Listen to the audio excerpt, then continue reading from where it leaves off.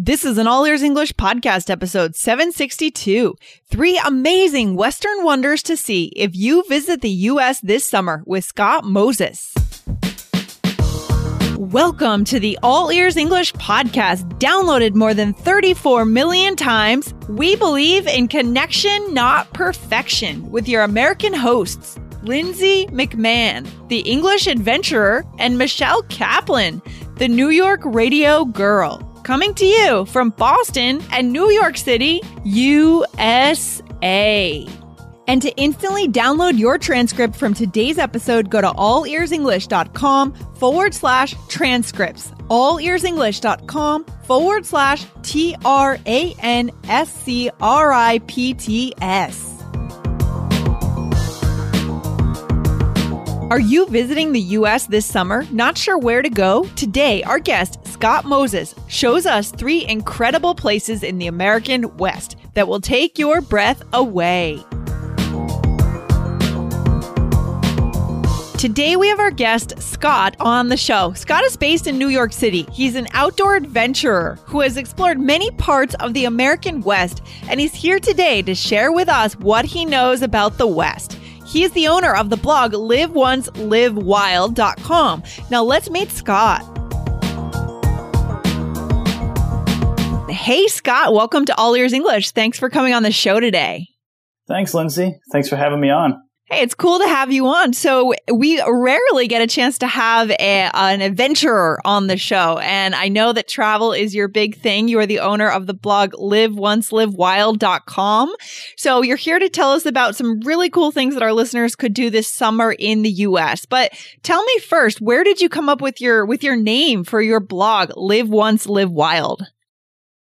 I just like to get outside a lot, and I really enjoy traveling. So I thought it'd be a cool idea just to come up with a name that would imply that you can do wild things, as in go into nature, maybe go camping, something like that. So cool. Yep. Nothing. Not too deep of a story. Unfortunately. No, that's fantastic. I think a lot of our listeners are going to resonate with this because they're also travelers. They are adventurers, and a lot of them want to visit the U.S. And so, do you believe in the concept of writing a bucket list? Not really. My whole thing is I just like to do whatever sort of strikes my interest at the moment, which, for better or for worse, is what I've been doing for the past 10 years. Okay, cool. What's the coolest trip you've taken in the last 10 years? Just real quick.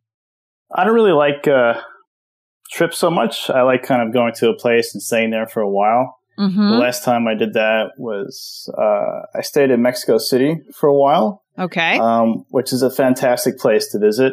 I think it gets a little bit of a bad rap in the news in the United States, but yeah. If I can move tomorrow, I would definitely go back to Condesa in Mexico City. Oh. Before that, I lived in Taiwan for a long time. Okay. Excellent. Before that, I guess kind of the origin of all my travels is when I lived in Shanghai, China. Oh, what do you think is the most important thing you learned from all of this travel? Like about living abroad? I mean, anything you kind of took away and you're carrying into your life now in the States? I guess it might sound a little whatever, like kind of like you're stroking your own ego or something. But I guess one of the more challenging things I've ever done was to learn how to speak Mandarin Chinese. Great. And I guess just the persistence of learning how to speak a challenging language kind of shows you like, oh, okay, if I can learn this thing, I can probably learn lots of other hard things. So it was kind of a confidence booster for you. I'd say so. Yeah. I took all these tests when I was a kid, and they all were really clear that I was mentally incapable of learning foreign languages. But you proved them wrong, right? Yeah, I don't know if I did it out of spite or if I was truly interested. Oh, that's very empowering to be able to go live in a new country and learn a new language. And I've heard that Chinese is one of the hardest languages in the world to learn. So that's awesome, Scott. Nice. We're glad to hear that. We like to connect with people who have been out in the world learning languages. Very cool. So, Scott, you're here today to give us 3 very cool places around the U.S. that our listeners might want to think about visiting. You know, some of our listeners, they want to take road trips. I took a road trip around the U.S. last summer, a couple of months in the car. And I only visited a fraction of the places that I could have in the US. It's a gorgeous country we have here. So where can our listeners go this summer? What should they do and where should they go? Yeah, so I'm a bit biased. I live in Brooklyn, which is basically the New York City area. Yep. So every day I kind of get my dose of inner city life. So a lot of times I like to write about simply just going to outdoor places. And in the United States, we have a pretty good national parks program. Mm-hmm. And we sort of do a pretty good job of taking care of these places. So before I guess I spoke to you, I sketched out a few interesting places I think that would be fun to visit. Very cool. And are most of these places in the West that we're going to talk about today? Yeah, they are. Yeah. All of them are in the West, actually, which I suppose I should have thought of one on the East Coast where I live, but oh well. No, I think it's interesting because I do think that I also grew up on the East Coast. I lived in New York for a while. I live in Boston now. And I think East Coasters have this fascination with the West. And I could understand why after going West this summer. I mean, just that feeling of getting in the car, driving on those open highways, it just feels so expansive. It's completely different from anything you see on the East Coast. Would you agree with that? I'd say so. I really like the West Coast just because it seems a bit more chilled out.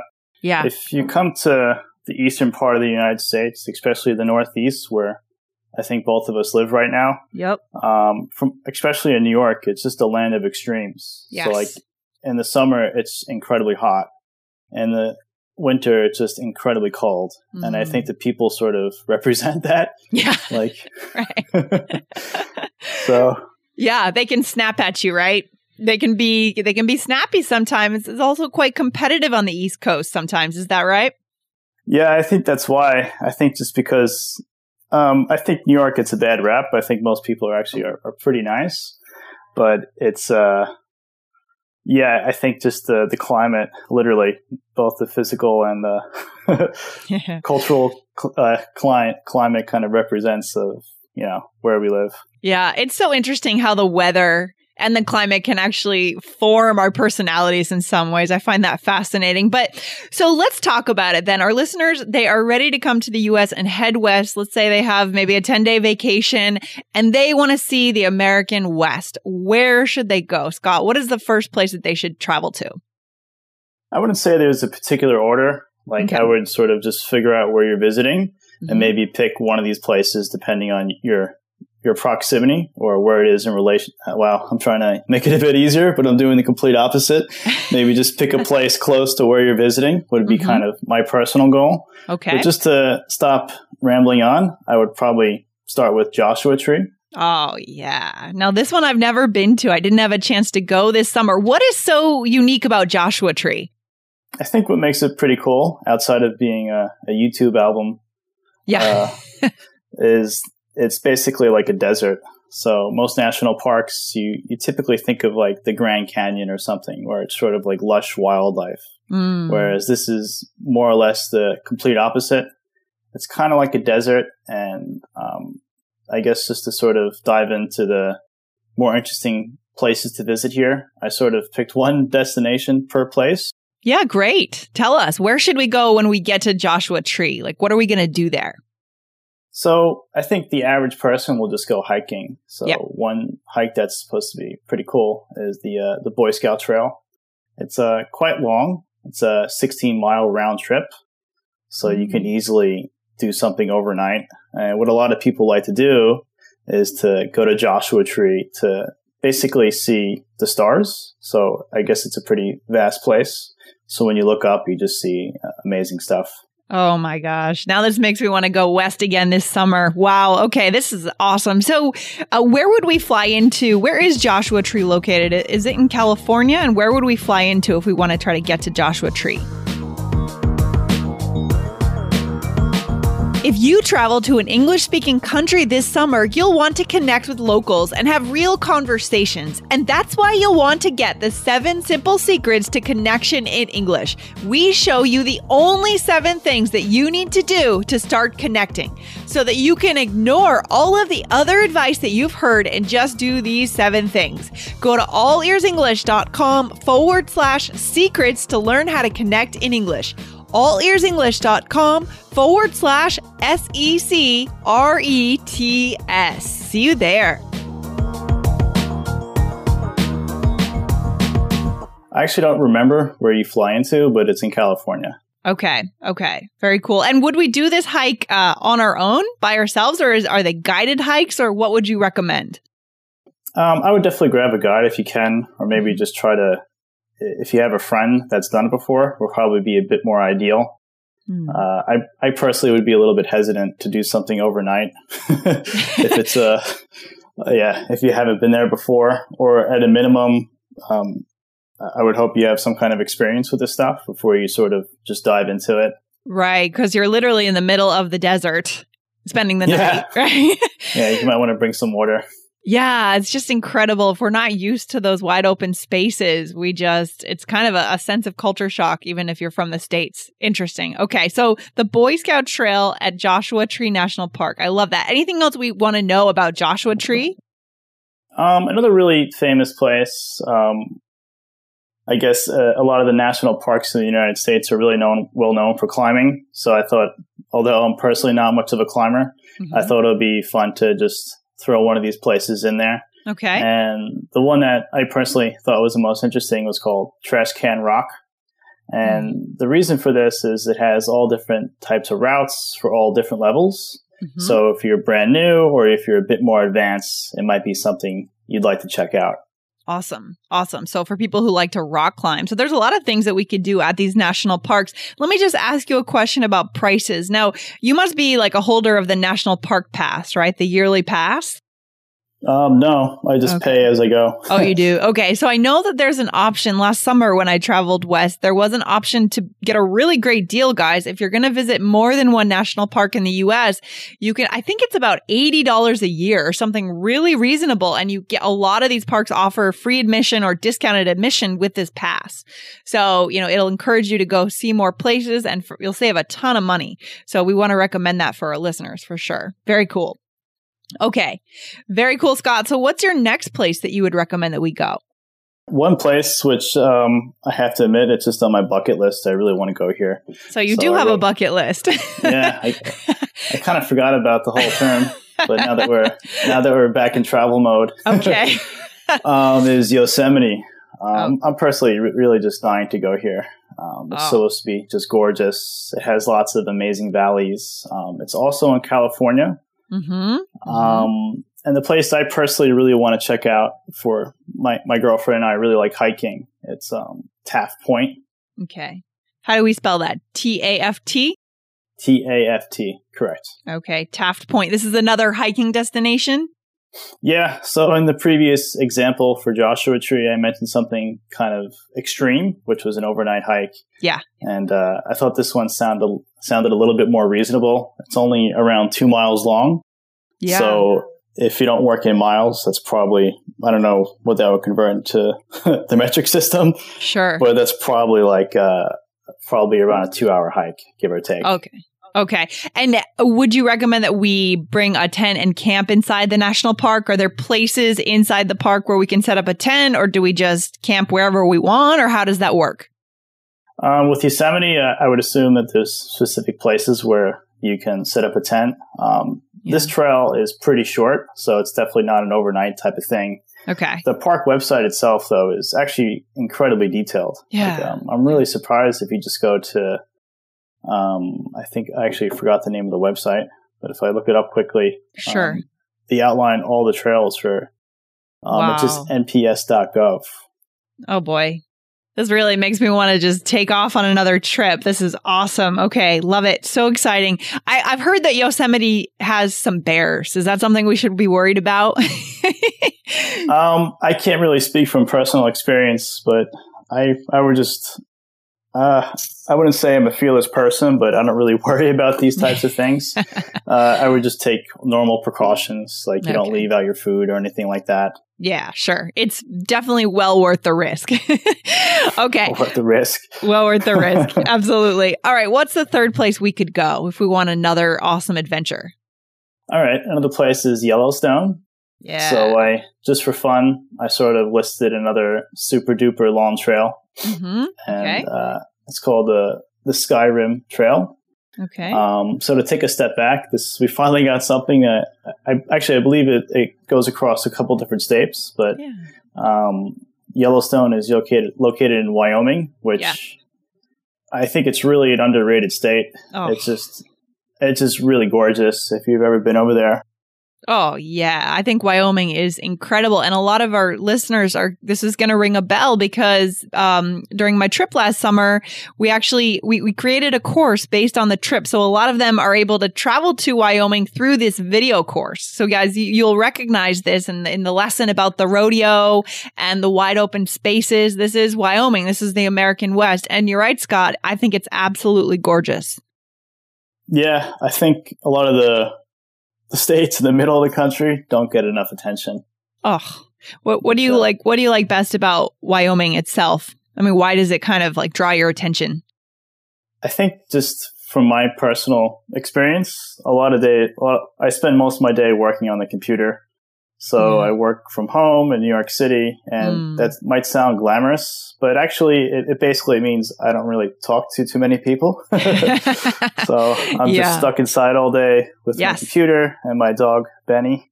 And so any chance I get to go anywhere that's the complete opposite of where I am right now, I just jump on the opportunity. Yeah. How often do you travel per year generally? Last year I didn't travel too much. I spent most of my time going to Mexico City. Okay. But so I think that's really, so lately I'm really just dying to go somewhere. Yeah. That frankly is just beautiful looking. Yeah, I love it. And so Yellowstone is also famous. I've been to Yellowstone as well. And it's also famous for the famous geyser. What is that called? Old Faithful. Would you recommend that we go and try to see that? I mean, what is that? Yeah, so one of the more famous aspects of Yosemite, of Yellowstone, is its geysers. So the most famous one, I think most Americans learn about in grade school, is called Old Faithful, or maybe most third graders, and then you probably forget about it by the time you're in college. Yeah. Where basically it's a bit famous because it's fairly predictable. So if you don't know what a geyser is, it's basically a hole in the ground that regularly shoots water up. That's incredibly hot. I don't know if I'm doing a good job explaining it or not. Yeah, it's quite a sight, isn't it? When you stand there and you just watch this huge shoot of water coming up out of the ground. It's one of those cool sights that you probably won't forget. And, I think that if we want to build an exciting life, we try to stack up as many of these experiences as we can where we're doing something new and different that we don't get to see every day, right? Absolutely. Yeah, I love that. Anything else we should do when we're at Yellowstone? There's really a ton to do. I personally would just start with, again, just checking out either our blog, where we have an entire guide about all three of these places, actually. Yeah. Yeah. Actually, let's talk about that. So where can we find your blog and get more information about what you guys are writing about? You have, a lot of stuff you've written about. And where can we find you online? I just go to liveoncelivewiled.com, which is just an outdoor site. We don't got much going on there now. We just have maybe 7 articles that are quite long and in depth about different national parks around the United States. Oh, so cool. Wow. So guys, I want to encourage you, if you're coming to the States this summer and you're trying to figure out where you want to go, definitely check out the American West. Check out some of these suggestions, Joshua Tree, Yosemite, or Yellowstone, and take advantage of it. It really is. It does feel like a different world in the American West. And I just think it's the coolest thing. So Scott, any final words of wisdom for our listeners as they kind of plan their summer vacations? I just go where you personally find the most interesting. I think it's really easy to sort of worry about where your friends are going or where your friends think you should go. I would just sort of do whatever you want to do. Love that. Okay. So personalize your vacation, right? Make it all about you. Yeah. Love that. All right, Scott, thanks for hanging out today. And guys, again, go over, visit Scott's blog, liveoncelivewiled.com to get more details and figure out where you want to go. All right. Thanks for coming on today, Scott. I appreciate it. It's been fun. Yeah, it was. Thanks a lot. All right. Take care.